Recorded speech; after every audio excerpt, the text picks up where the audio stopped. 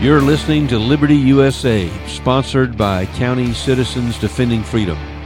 You, as an American, have freedom in your DNA, and we are here to help educate, empower, and encourage you to stand for your freedom. Hey, County Citizens. Today I'm with our AED over Nueces County, Colby, and there's been a lot of talk about what's going on in Corpus Christi. So, Colby, tell us a little bit about the attention your education system there has been getting. Well, Lindsay, first of all, thank you for having me on today. It's a pleasure to be here on Liberty USA podcast. And we've been getting a lot of attention lately. And really, that's kind of to be expected, right? When you're shining the light and you're exposing some of the things that we're exposing, you're going to get that attention, even though some of it's unwanted. But recently, what we've been doing is we have been just shining the light on local radical sex ed curriculum that's trying to come into our school system called Making Proud Choices. We've also been working hard to get library books out of our local school libraries that we have found have pornographic material in them, whether it be what's written in the books, whether it be graphic content, pictures, illustrations. And, Lindsay, we're not talking about books that have a social agenda. We're actually talking about books in our school libraries that are pornographic, and they are illegal according to Texas state statutes in the Penal Code, Chapter 43, under obscenity laws. So the other thing that we've been discovering is we've been getting a lot of concerns from our citizens, not just here, but also our other affiliates spread across the country, of teachers posting things on their social media that are inappropriate.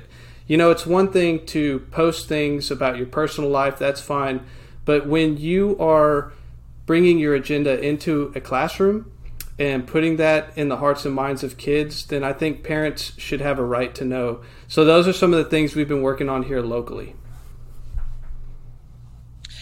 There has been a CCDF flyer circulating on social media, and there was a part of that was taken out of context.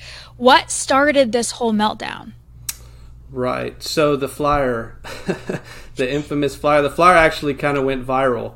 But I can tell you that there was a lot of other things on that flyer that were part of our agenda for training on that Saturday. I want to tell you, first of all, the training was a huge success. We had a lot of people attend the training, and we got nothing but positive feedback from people who were there at the training.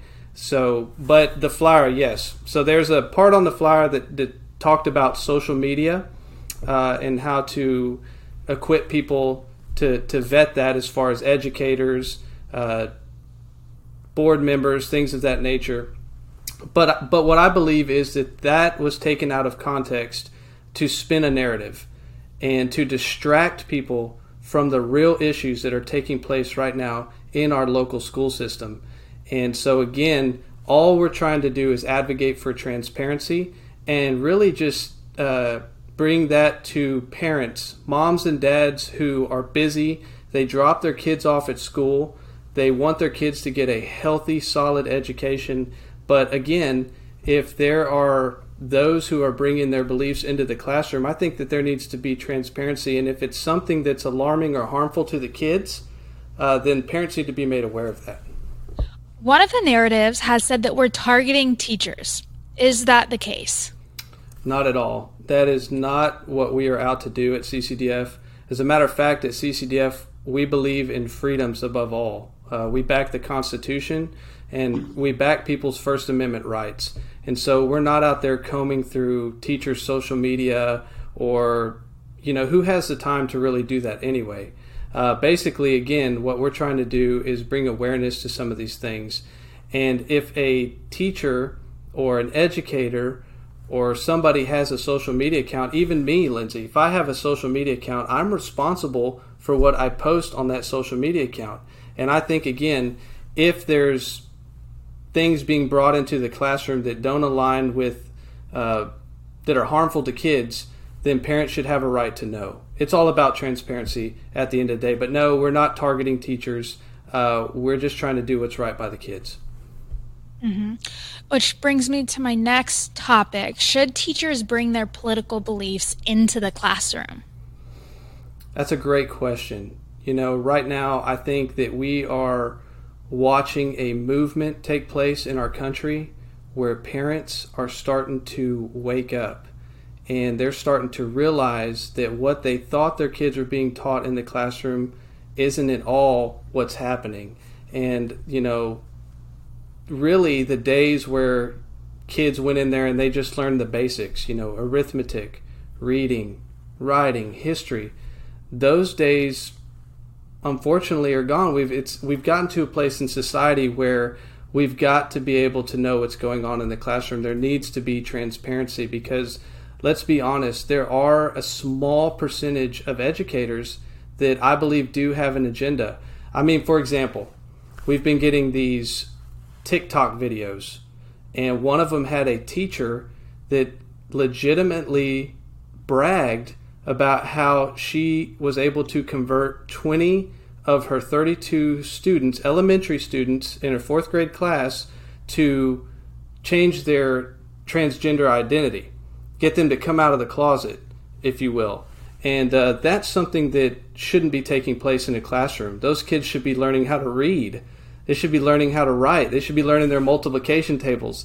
So yeah, I think that teachers should leave their personal beliefs out of the classroom, and that parents should be welcomed into that process to help and partner with educators. And I think that these concerns deserve a legitimate dialogue because at the end of the day, teachers are the backbone of our society. They have a huge responsibility.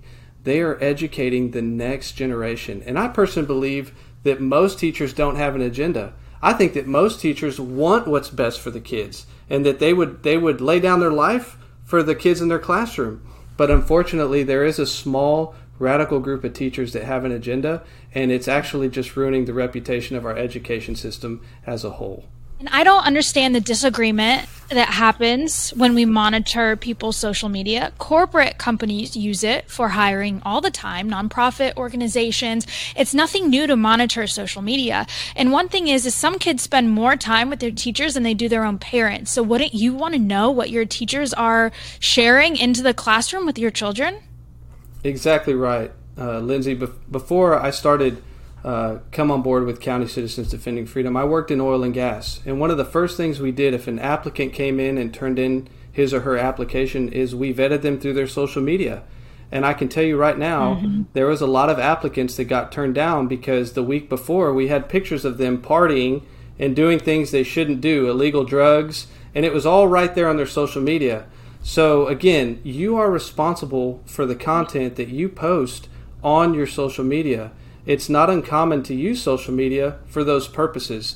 And, again, as a father, as a citizen of Nueces County, I take a personal responsibility. I've got 2 boys of my own that are going into the school system. One of them's going into kindergarten. The other one's not there yet. He's still learning to talk and walk. But I want to make sure that my kids, when they go into our local school system, that they're getting a quality education. I don't want to have to worry that they're going to be indoctrinated, right? And it's not just my kids. I'm doing this for all the kids of Nueces County. That's what County Citizens Defending Freedom is. We care about what's happening in our communities. We care about what's happening in our local schools. So my responsibility as a dad and as a citizen doesn't just end at the classroom door.